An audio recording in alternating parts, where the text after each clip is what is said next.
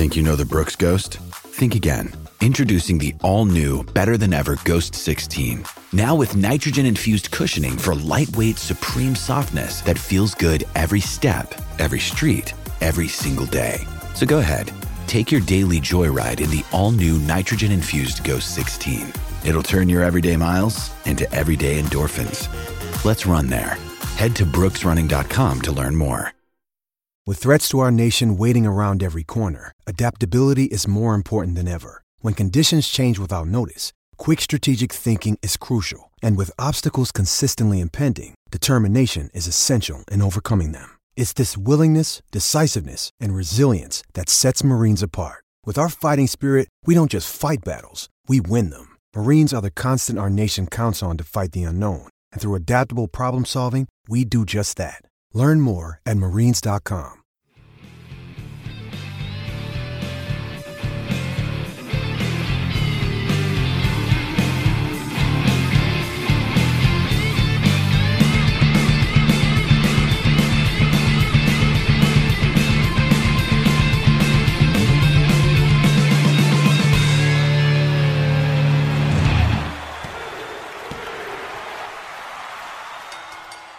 Welcome to WrestleWolf.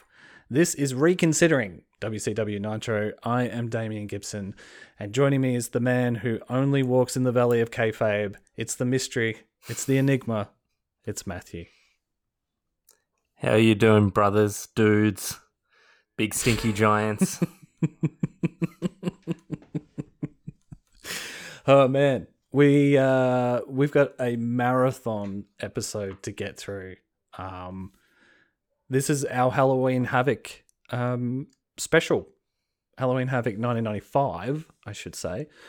I think we should just get into this. I'm so excited there was something to that finally get here.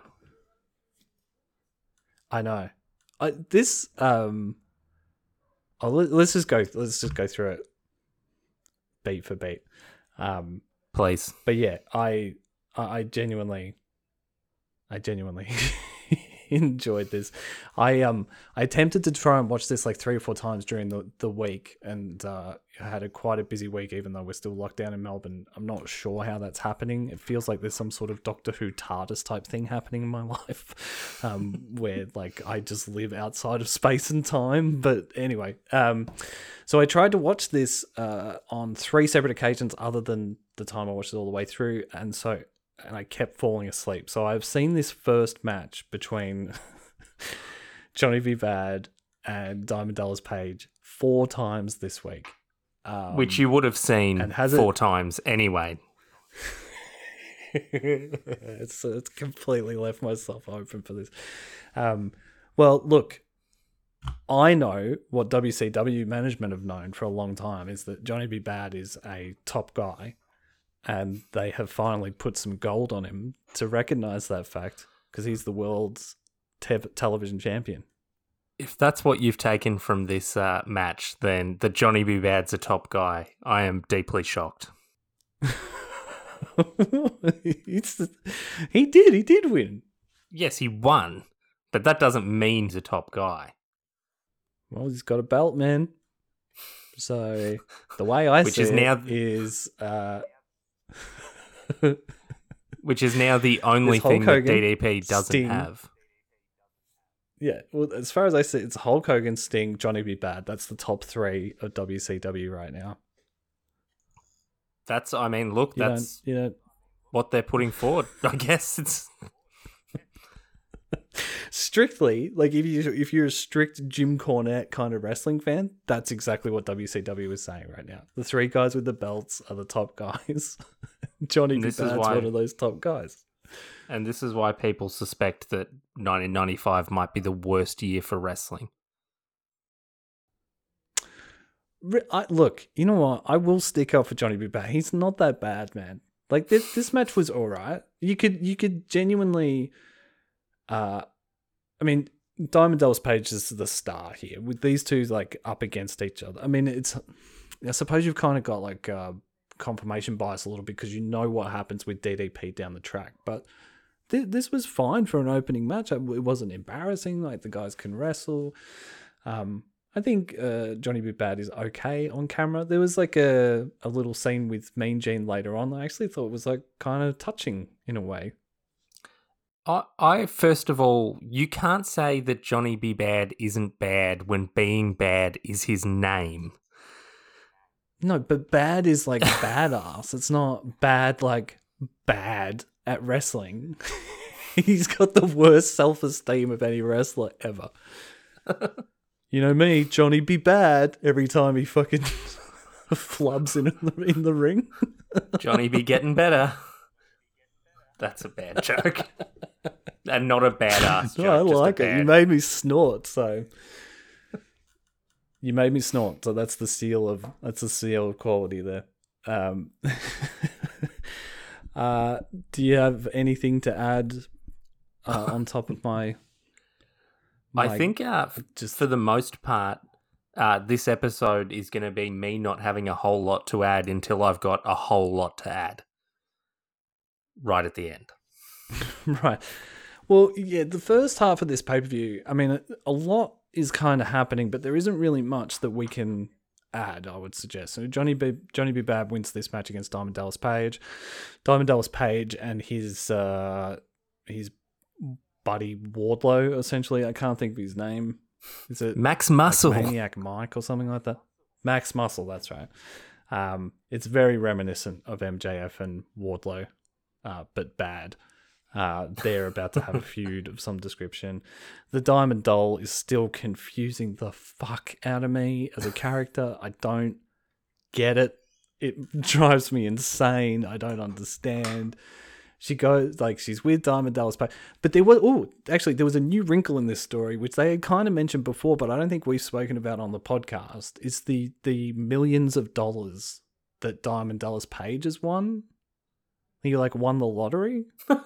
I have not picked up on this. They mentioned it a couple of times on the. I only like because I've watched it 17 times this week. I picked up on it.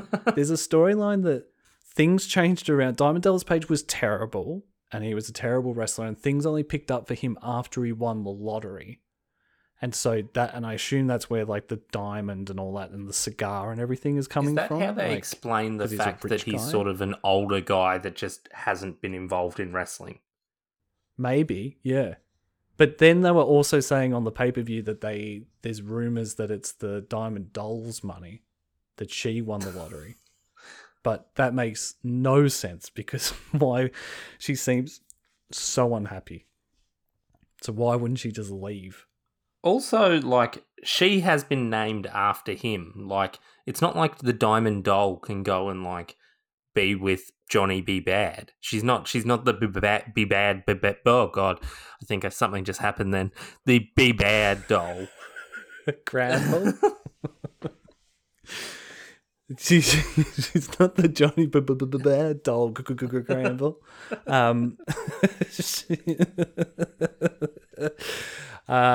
She could be, and she should be. Look, I mean, she should. Everyone should hitch their wagon to Johnny B. Bad. I think he's going to be the big wrestler of the next 10 years. But anyway, there was that new wrinkle. But Macho Man beat Zodiac so quickly in the next match. There's literally nothing to say about this match. Like, there's a storyline. I would say this actually went longer than it should have because a fan obviously ran into the ring. And so Macho Man and Zodiac get out of the ring. And there is no way this match was meant to go. I think it must go for a minute and a half, and it was obviously meant to go for 30 seconds. Yeah. Like, the guy looked, initially I was like, oh, who's this wrestler jumping out of the crowd? But no. And you, like, I don't know if you noticed that, like, Macho Man kept looking over at, like, the 12 support staff that are obviously beating the shit out of this guy, and he just looked like he wanted in so bad, you know, because there is that like wrestler sort of lore. I've heard almost every wrestler that I like or dislike say it in some shape or form of like, you cross that barrier, you cross that line, you're fair game, which I don't think that like would hold up in a court of law, but That seems to be the way wrestlers go about their business. No, that's insane person behavior and an insane person thought process. But, it's sort of, macho is macho madness.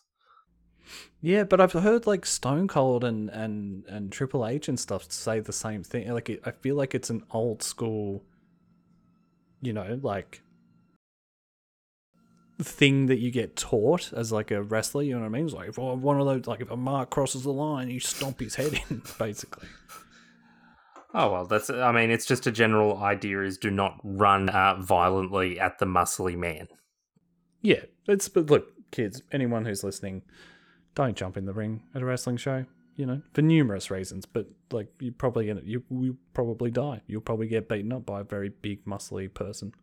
It doesn't seem to happen so much anymore. After this match, we have, it doesn't, unless you just don't see it. There's no crowds for the last 6 months, so that helps. But yeah, even just I think like if if you take like sporting events as an example, like when I was growing up, streaking was like something that happened on the reg.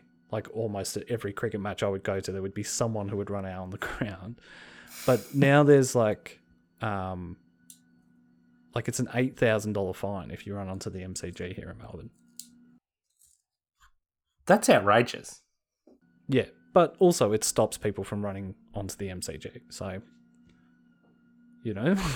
like, I want to see middle-aged men and 22-year-olds running naked across cricket pitches.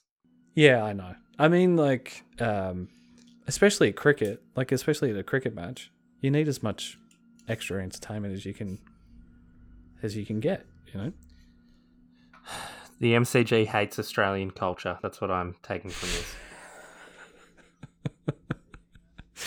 And you can see, you can catch up on Matthew's attitudes on that on Death of a Larrikin, now screening on Sky News through Foxtel. I just think PC culture's killing comedy. Well, it is. Obviously. Anyway, we have the first of Mean Gene has so much work to do in this pay-per-view, and he does it beautifully. Like, he is the MVP for me. He's the MVP of this pay-per-view. There's so much exposition that goes through him. There are moments where he has to remember literally about 15 things at once and does it beautifully. And I was kind of thinking, has anyone come close to Gene since him as far as that interviewer, backstage, ring interviewer kind of person? No, I think people sort of do they like to pretend that's like Renee Young was really, really good at it, but she just didn't have the tenure to be Mean Gene. But I think people like to pretend that current people are as synonymous. Alex Marvez in 15 years might be Mean Gene, but right now he's just sort of a uncomfortable screen presence. Yeah, he has not got comfortable in front of the camera. Renee was the only person I could think of. Renee had natural chemistry with the wrestlers, was really natural in front of camera, was funny herself, but played the straight man in everything. And I think that's kind of what you you need to put the attention onto the wrestler, which I'm not saying current guys don't do that, but I don't know. Renee's the only person I can really think of that. Tony does a bit of it in AEW now, but I just everything Tony and JR do at AEW. It just feels like they're a bit checked out, especially when you sort of because Tony's doing the commentary on this pay-per-view, and the difference between his commentary on this and in current day AEW feels like about 15 times more excitement for WCW than AEW. I don't know if am I being unfair there? Look, I haven't thought directly about how many times more excited, but he is definitely somewhere between 5 and 15 times more excited. Yeah, so he has an interview with Johnny B. Bad, and I know Matthew, he hates Johnny B. Bad. I'm not saying it's because of his Greek background, but I'll just leave that hanging there. And Mean Gene says that they're going to go out for dinner tonight after the show, and they will have some Greek food, and that Mean Gene is going to sing Long Tall Sally at some restaurant in Detroit. Unfortunately, we haven't been able to find reports of this actually happening.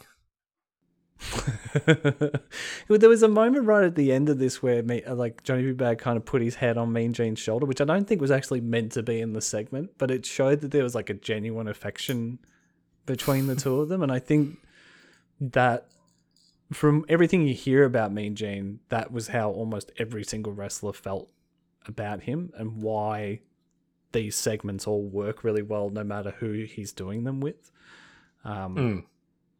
Yeah, like I know I'm putting Mean Gene over a lot on this episode, but he's in the pay-per-view so much, it's hard not to talk about him. And also like how much of a pivotal sort of player he is in WCW's rise as being, well, at around this stage, the number one wrestling company in America. He definitely gives them credibility. Yeah. Next up we had Kurosawa beating Road Warrior Hawk. I don't have anything to say about this match. Do you have anything you want to bring up from this? I've completely missed this whole storyline of Kurosawa breaking Road Warrior Hawk's arms. This is a real like WCW Saturday Night blind spot match, I think. Yeah, it happened. Well, yeah, the segment that they showed was on Saturday night. So, over the next 6 months or so, that won't happen. It'll be happening on Nitro. But at the moment, there are certain matches where it's like, why are these two wrestling each other? And it's like, oh, it was happening on Saturday night. But even if I was watching Saturday night, I don't know if I would have cared about this feud much. Almost certainly not. We get another Mean Gene interview, this time with the Macho Man. And this is another example of like, I mean, Mean Gene's been doing these interviews with Macho Man for like 10 years by this stage, longer. But he says, I've got a man here who's pacing up and down, and you don't know who he's talking about yet. And then Macho Man just starts pacing up and down in front of Mean Gene, in between the camera and Mean Gene. And they're obviously just like riffing off each other. They start doing the standard interview, and then Macho just out of nowhere is like, is your mustache crooked, Gene? And then Gene's like, well, I could say the same thing about your beard. And then they go off on this like facial hair tangent for a minute. And then Gene has this... They get back on board. Macho Man's a little bit frazzled. Gene has this terrific moment where he goes, I'm not going to take personal pot shots at you or anyone else. That's not my nature. I'm a bigger man than that. I don't mind telling you I'm a bigger man. And Macho Man's just like, cool. Cool. Yeah. It was awesome. And this interview was essentially Macho Man sort of saying like, hey, I'm going to be the number one contender. Doesn't mean I'm out to get Hulk, but if I have to see him in the ring, I'll beat him. I've done it before. I'll do it again.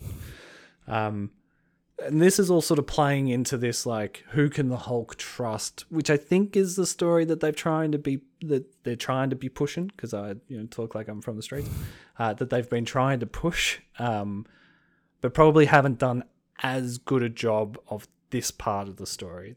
They've really sort of pushed in the last week, but weren't really doing it beforehand of like, is one of Hulk's friends going to turn on him, blah, blah, blah, blah, blah. But yeah. Next up we had Sabu beating JL in a pretty good match. Like I enjoyed this match. The Sheik came out with Sabu, who is his uncle, I think is the relationship between the two of them. And the Sheik had a sword that Sabu nearly accidentally impales himself on at one stage. Like in a really like, whoa, shit, this is not good.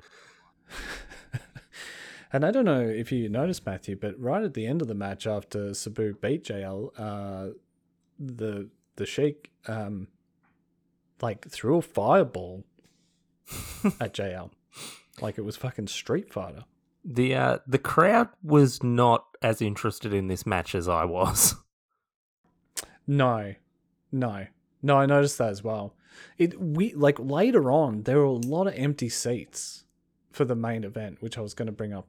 But yeah, it's just sort of, it's a weird crowd. There are times where they're really hot, but then there's times where they're quite subdued, where I thought they wouldn't have been. But I suppose we'll get to that as we keep running down the card.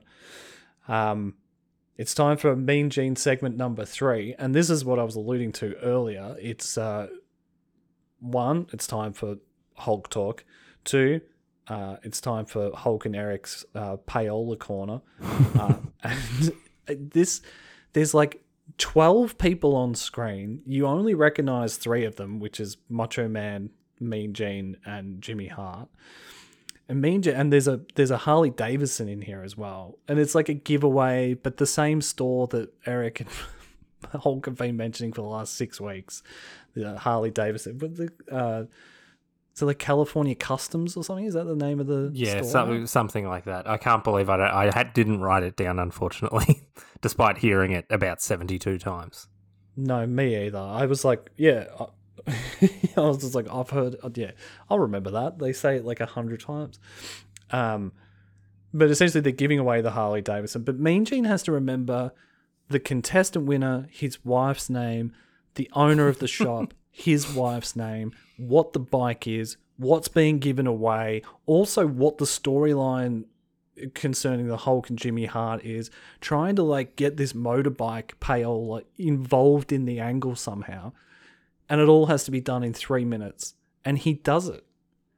I was just sitting there watching it going, that is a master at work. And he was probably given all of that information about 2 minutes before they shot that as well. It was pretty good. He's pretty impressive. Yeah, I mean, this segment was dog shit. The only thing that was worth watching is Mean Gene pulling all of these threads together and somehow spinning this like straw into gold. Yeah, he's pretty remarkable for a segment like this in particular. Yeah, and I noticed they're like doing a lot of backstage stuff, which wasn't, when we first started doing the podcast, that wasn't happening as much. I think they've realized like, oh, Mean Gene's one of our best players.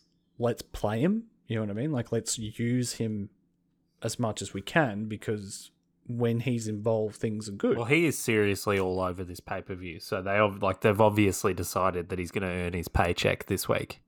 Yeah, but he does, and also probably makes the pay-per-view a lot better than it would have been. I mean, there's a lot of stuff in this pay-per-view that, you know, at the best of times, you've got to suspend your disbelief with wrestling, but there's a lot of stuff happening here where it's like, Jesus, this is pretty dodgy, even for wrestling storylines. People like himself and Bobby really lend weight to it. But yeah, that Harley Davidson is given away. And essentially Hulk, I hope you would have noticed this, that he he's now said for the 4th week in a row, that he is going to kill the Giant and bury him next to his dad in Detroit. And I mean, given what's coming up, he wasn't lying. Yeah, I know, right? Lex Luger beats Meng in a match that went way longer than I thought it would be. It was about a 15-minute match. It wasn't awful, but not great. I mean, Lex Luger's involved, so... As I was watching this, I was like, I can't believe WCW survived long enough to get to the Outsiders. Like, this is so bad. I really hated this. Yeah, I mean, Lex Luger's just, yeah. And also, like, they've got Meng in that the cape, like cow and cape thing again. That's just... Anyway. There is a slight sort of storyline twist here where Meng has Lex Luger cold, and the Taskmaster gets in and makes sure that Meng doesn't get the pin, which is kind of telegraphing what happens later on in the pay-per-view. But yeah, like, because there has been, like, for a while now, like, is Lex part of the Dungeon of Doom sort of thing, but it's been very sort of nuanced in the way that they've tried to, like, get it across. But this was like a big slap in the face of, like, hey, Lex Luger's going to turn heel in this pay-per-view. Yep. I don't think they really they sort of mentioned it multiple times, but they didn't sort of show. They just told. Yeah. Uh, yeah. We've got another Mean Gene interview. This time with the Giant. This is some old school Andre and Mean Gene stuff happening here.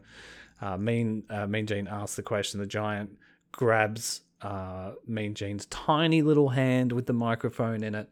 And then Mean Gene does some great physical stuff here of like, while the Giant is essentially crushing his hand while he's got the microphone in his hand, and he does, his giant, like, I'm going to kill you, Hulk Hogan, blah, blah, blah, blah, blah, blah.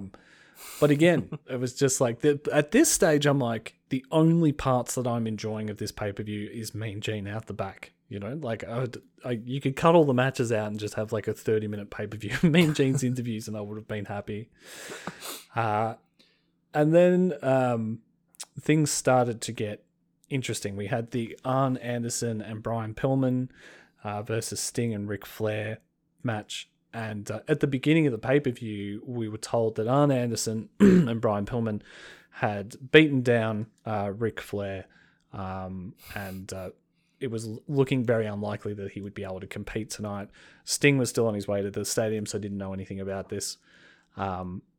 Bobby the Brain kind of, while this whole storyline has been going on, because there's been a lot of things that have happened where Sting hasn't been around or hasn't been aware, and Bobby the Brain keeps making jokes of like, how are they not in the same locker room together?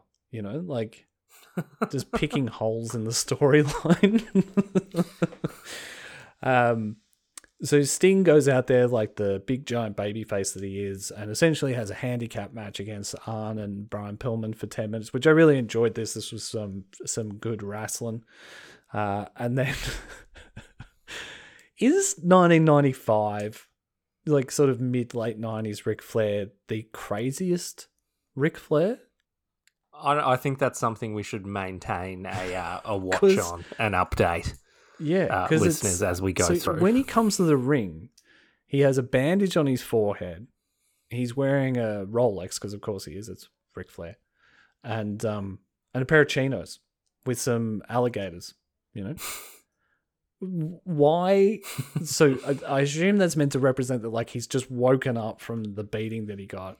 Doesn't have a shirt on, or he's taken his shirt off, because we know that wrestlers can't wrestle in a shirt. That's like first rule of wrestling.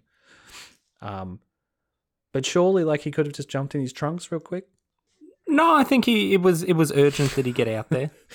Anyway, the build-up of this match is Sting trying to get the hot tag to Rick, which eventually he does, and Rick turns on Sting immediately. Oh my God, I did not see this coming at all.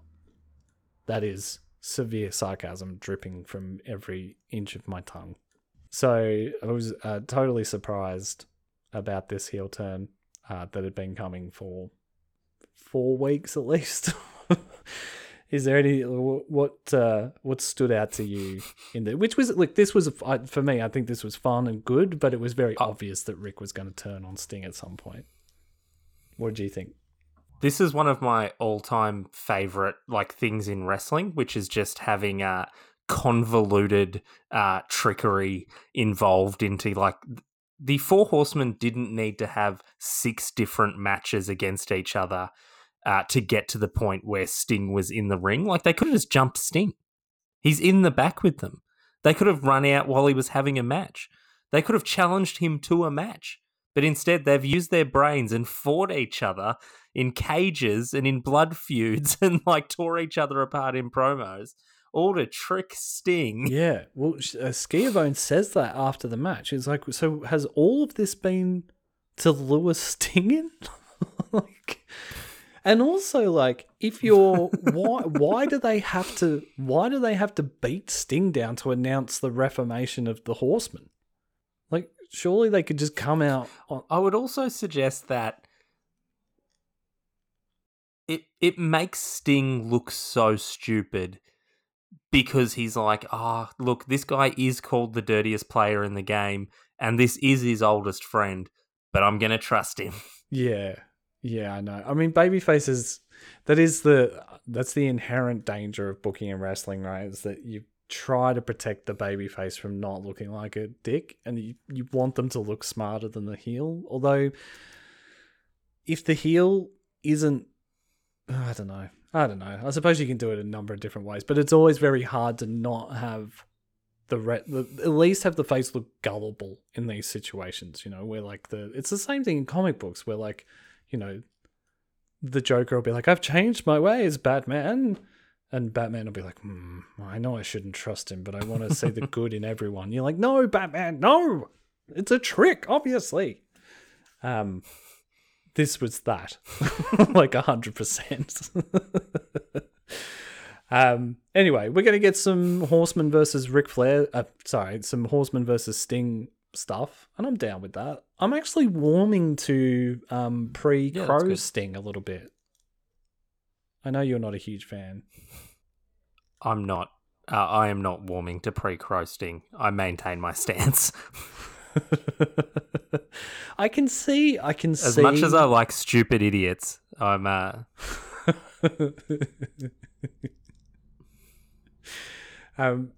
can see why he is I can see why he's a star, right? Like he's kind of, I don't know. He's like a cross between Warrior and Hogan, and I don't know, he's got a touch of his own stuff in there. I mean, like Crow Sting is way better, but I don't know. I don't mind him. He's definitely fits somewhere between Hulk Hogan and Johnny B. Bad. Yeah, the middle of the card. Like, you know, that's why he's got the United States Championship. Do you notice how little they talk about championships in WCW at the moment as well? Like, there's just no talk about it at all. Except for the heavyweight title and the promo coming up now with Lex Luger, which is amazing. Yeah, so there's an interview with Lex Luger, and the only notes that I've got here is because I kind of tune out as soon as he starts talking, is Lex Luger cuts a promo where he forgets the name of WCW. He also claims that he's going to defeat Macho Man in his quest to become the best wrestler ever. And I was like, if that was what Lex Luger was going for, then he's done a Ric Flair trickery job. It's good to set goals, you know, even if they are unattainable. That's true. You're right. You've turned me around on Lex Luger. He's a plucky little, you know, he's one of Howard's battlers. Now, so there's a lead-in video package to the Monster Truck Sumo match, where we cut to the roof and we get told the rules. Oh, there's a whole bunch of stuff happening here, and I couldn't take enough notes. I was kind of like, I hope Matt has like picked up on the stuff that slipped through to the keeper for me. We cut to the commentary desk, and the guy who's made Hulkster's monster truck is on the desk to give us some, you know, specs about the trucks and stuff, which I actually thought was kind of a cool little thing. like it was building up these trucks. It's like, oh, it's got, you know, 1 million horsepower, and like it doesn't run on petrol, it runs on fucking, you know, lightning, and like it was like they were really building up these trucks. And for someone who doesn't drive, has never had a car, has no interest in motorsport, I was like, this is pretty cool. Well, they really hyped up the fact that one of the competitors or both of the competitors may die. Yeah. 100%. Like, but I would say they not so much sold the trucks as they sold the potential of death. Yeah. Well, so when we get back up to the roof, there is the Hulk and Giant are standing outside of their monster trucks. We've got people holding them apart because they want to kill each other so bad. And then I'm not sure if he's a professional monster truck sumo wrestling referee, but he's laying down the rules, and he's saying that if you push the other truck out of the big giant sumo ring, you win. You have to get all 4 pistons. No, is that right? No. What are the things that have the wheels on it? Anyway, wheels. You've got to get axles? All the wheels. Axles, that's it. The wheels. you've got to you've got to get all. I like video games. You got to have all the wheels out of the circle, and also he just casually slips in. Also, there's a couple of detonator charges in there as well. Anyway, guys, have a good clean match, and then Eric Bischoff is like, and there's detonator charges in there, which I was also reacting in the exact same way of like, why is that necessary? It makes no sense, and it's fantastic. And also, like, I loved it. As I watched this, I just like, I was like, how did this happen? Like, there must be an incredible behind the scenes story, because it doesn't fit the characters at all. Like, it doesn't fit like the Plan 9 from Out of Space Ed Wood, like, giant and his Dungeon of Doom. It's not like their trucks are monsters too. I guess it sort of is that, but it doesn't make any sense, and it's never been done in wrestling before. It will never be done in wrestling again, I believe. And here we are. We're finally here. It is. I would really like to hear Eric talk about. I'm sure he probably has on 83 Weeks. I haven't listened to every episode of 83 Weeks, so. And I do really like listening when Eric like cuts through all the bullshit and talks about booking. I think he might be the most interesting guy in wrestling. Like, he really breaks down. I mean, one, he's a very intelligent guy. Two, he's very entertaining. So it's very easy to listen to him talk about, you know, the sort of politics and nuances and like, I don't know. He can take what could potentially be very boring stories and turn them into interesting stories. But how this match even was thought up of, let alone put into practice, would be a fascinating story. The only thing while I was watching this, because they've got helicopter wide shots, like it's a huge amount of effort has been put into this. Like it's, you know, it kind of reeks a little bit of a kid who's been given access to a billionaire's checkbook and is like, okay, well, this is what we're gonna do. You know, like, like we're gonna go big. You know, we have fucking monster trucks on the top of a basketball stadium. There's gonna be a helicopter filming it. There'll be, you know, detonation charges going off. And you know what, man? I don't know if like I'm a weirdo or whatever, but I actually enjoyed the match part of it. Like, I was enjoying watching these trucks like just shove each other around. I know it was all sort of choreographed like a wrestling match, but I was into it.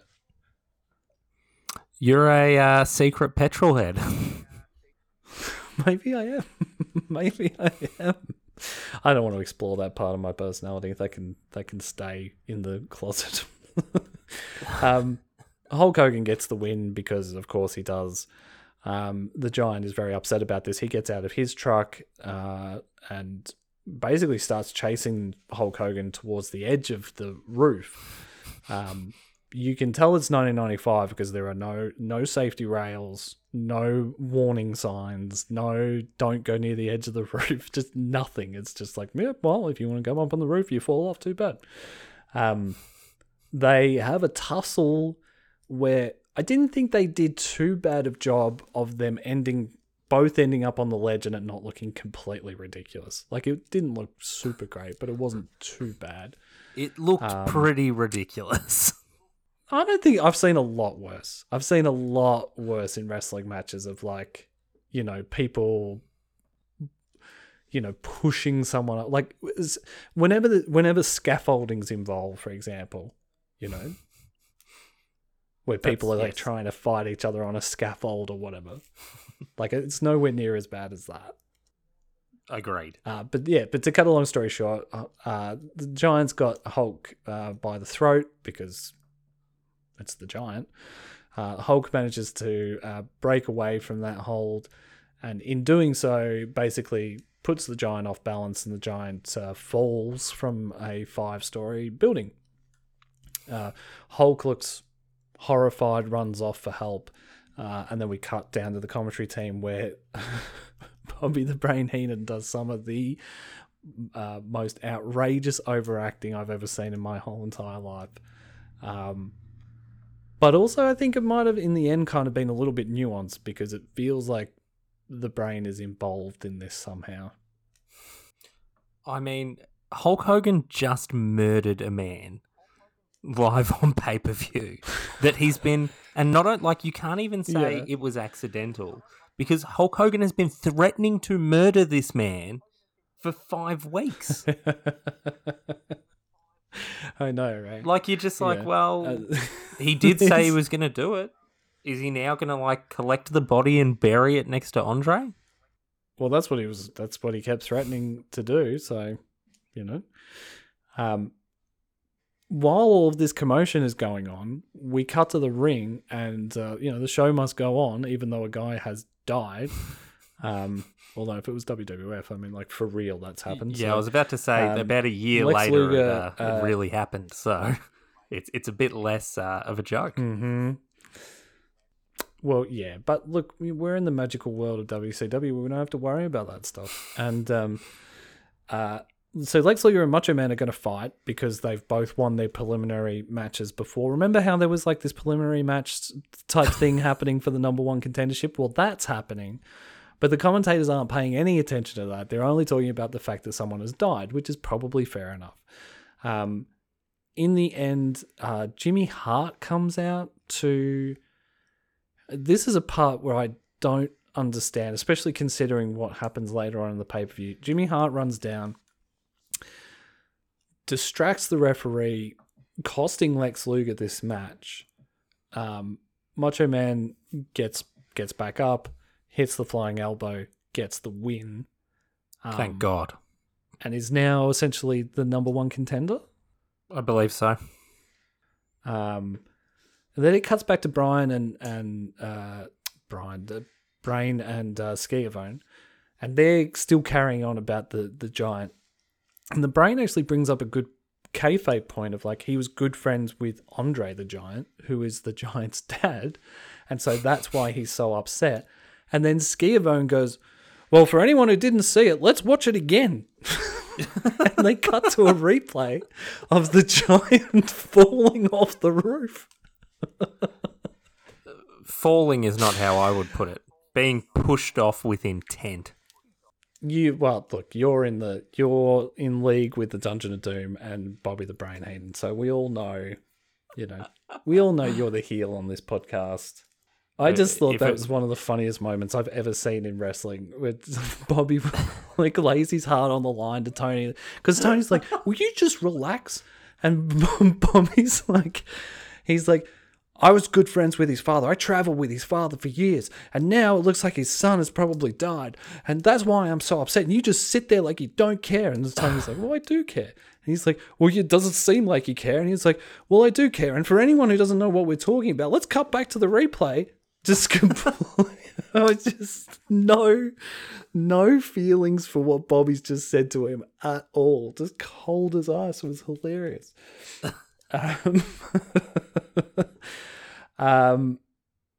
Yeah, and then we come to the. Do you have anything that you want to add about all of this? I mean, I've sort of been all over the place, but the pay-per-view's kind of been all over the place.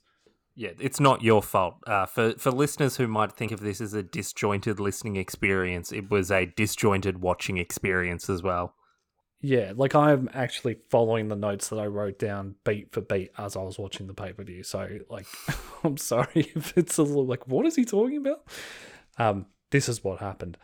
Yeah, so now we're at the main event. The commentators don't know if this match is going to happen or not because as far as everyone is kind of concerned, the Giant has died. Eric Bischoff has run off. They're trying to make it look like they didn't think that this was going to happen. Almost like to the point where Hulk Hogan comes out, he tells the guys in the van to cut his music and starts apologizing for what happened. I mean, it's not very believable, but they're trying to, kayfabe push this point of like, oh, fuck, the Giant died. Hulk gets like 6 or 7 words into his apology and the Giants or the Dungeon of Doom's music hits and the Giant comes out. So he's back from the depths of the... having changed clothes. Well, he probably, he fell in the river, right? Like this will be the explanation for it, or is it just never explained? Well, they did say that he fell into Lake Michigan, but Lake Michigan is on the other side of Detroit from Cobo Arena. So I'm assuming he fell in the Detroit River and then had to change clothes because you don't want to go to the ring wet unless you're Roman Reigns or Triple H.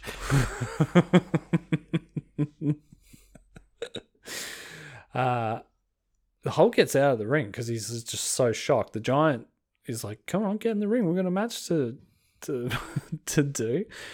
Hulk looks like he's seen a ghost. Hulk does not look happy. Yeah, he does not look happy that the man he murdered is alive.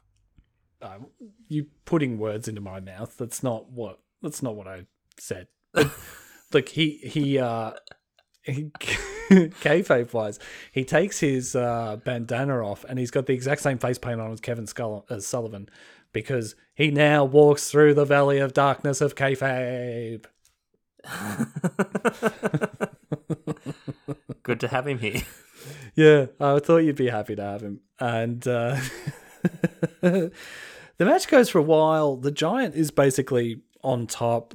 He gets on top so Hulk can do his Hulk out and get the crowd to pop. But I don't know whether the crowd was very confused, which they had every right to be, but it just didn't feel like they were popping as hard for the Hulk as maybe they had been on previous episodes. It may be because of the absolutely repugnantly bad creative and the Giant Man just performing with grip-based offense. Like, there's a lot of grabbing in the Giants' offense and not a lot of offense. Yeah, but I mean, like, Andre and Hulk had done that for like 5 years and made so much money. I don't know. Andre was a little bit more experienced and well-known than his son, who this is his first wrestling match. It is his first wrestling match, yeah. So Hogan has a final comeback. He is about to get the pin, and then out of nowhere, Jimmy Hart, with the heavyweight belt, hits the referee across the back of the head, then jumps in the ring, tries to hit Hulk with the belt. Now, bear with me. I've got notes here, but so much happens in the next 2 minutes. I'm probably going to miss stuff out. So if you notice that I've missed stuff, Matt, like, please, if you can be a sweeper for me, that'd be great. So Hulk, so Jimmy Hart hits the ref, then hits Hulk. Jimmy gets out of the ring. This allows the Giant to get back up. The Giant attacks Hulk Hogan while Hulk's looking at Jimmy Hart like, what have you done? Jimmy Hart then signals to the back for people to come down.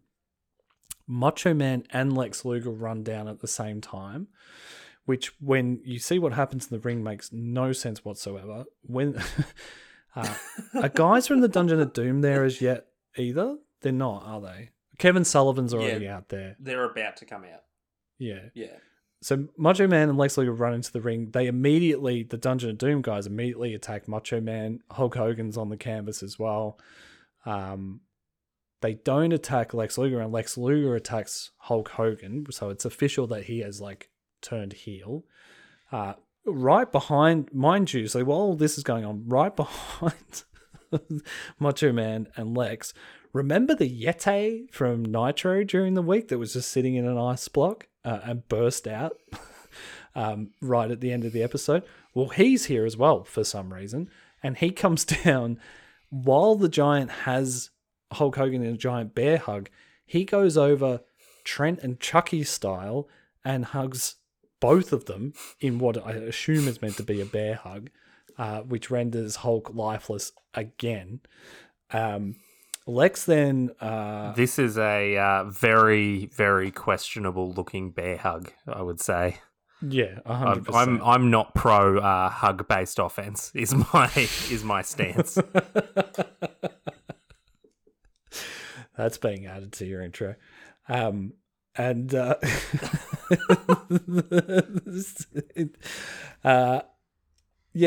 Lex then puts Hulk in the rack, which is pretty impressive, seeing that Hulk is massive. It's the first thing Lex has done since we've started this podcast, right? I'm like, that's impressive. they take Hulk's belt. The Giant puts it on. The Dungeon of Doom all stand tall in the ring. And that's pretty much the end of the pay-per-view. You see, like, it cuts back to the commentators. They talk about how shocked they are that everything's happened. They show some shots of, like, Macho Man and Hulk Hogan getting out of the ring very gingerly, sort of harping on the fact of, like, Macho Man is the only person that Hulk can trust. And then that's the end of this pay-per-view. I can't believe that Lex Luger's joined my favorite faction, and I don't know what to do. I'm hoping it's short-lived and that the Dungeon of Doom go back to their heights without him, but I'm concerned. I was very interested to hear what you thought of that. It was one of the most insane clusterfucks I've ever seen. It was great. I loved it. Yeah, I mean, I love it as well. But and I know I use this reference a lot, but it just I studied drama in high school, and everyone is bad at it, right? Because even if people went on to be good at it, they're learning. They don't know how to do it, and a lot of it is like improvised. It's like improvised drama sports and stuff. It's like, oh, here's the scenario acted out, and that's what this feels like. There's the last 20 minutes of this is like, and they must have been working towards it for months because they've been promoting these matches and, like, the Yeti and Dungeon of Doom and blah, blah. But so it feels like they've had a plan for months, but then in practice, it looks like a high school drama exercise. It is a good argument because, people constantly go at WWE for having too much of a creative staff and too many writers, and the writers are the problem, and maybe the structure of it is a problem. But also having no creative staff is also problematic. And, having 10 people who are not very good actors be told to go out and, play theatre sports for 20 minutes is bad to watch. Yeah. And I think that's why, like, the importance of someone like I'll leave off where I started. The importance of someone like a Mean Gene anchoring stories and keeping things on point is really important. Like when that anchor doesn't exist, it just flies off in every direction. But having said that as well, I actually really enjoyed watching this, and it reminded me of a time where things weren't so structured and streamlined and kind of like, I don't know, like, I mean, AEW and NWA kind of fill that void for me now, but, in particular, WWE's booking, just like, oh, this feels so sort of sanitized and safe compared to this, which, yeah, of course, I mean, people make fun of the Yeti and the monster truck match and stuff, but I would prefer to see a company like swinging for the fences and having a few misses rather than just doing what's safe every week. Yeah, I think you're right. I think that the Yeti should be primed for a comeback in WWE in 2020. I think that's exactly what you're saying, and I think that's what should happen. The Yeti should be the leader of Retribution. More hugs, more of the time. Yeah. He just wants to hug people, He's been frozen for a long time. He's a big, friendly guy. All right, we can leave that there. Halloween Havoc. The other thing that got announced during this pay-per-view is World War III is the next pay-per-view. 3 rings, 60 competitors. You can take your Royal Rumble and shove it up your ass because WCW are going big, and I can't wait to see. I have actually watched this pay-per-view a couple of times before because every time I see it, I'm like, what's that like? And it's pretty amazing. So we've got some special stuff to look forward to as well. But in the meantime, we've got our weekly Nitro show, which there will be an episode dropping tomorrow. If you subscribe to us, all of them will be in your feed, or you can watch/listen to them on YouTube. We're on everything. We're on Spotify. We're on like Amazon. We're on like you can listen to us through Amazon, like Audible now as well. There is literally not a platform on earth that we're not on. So you've got no excuses to tell your friends to listen to it.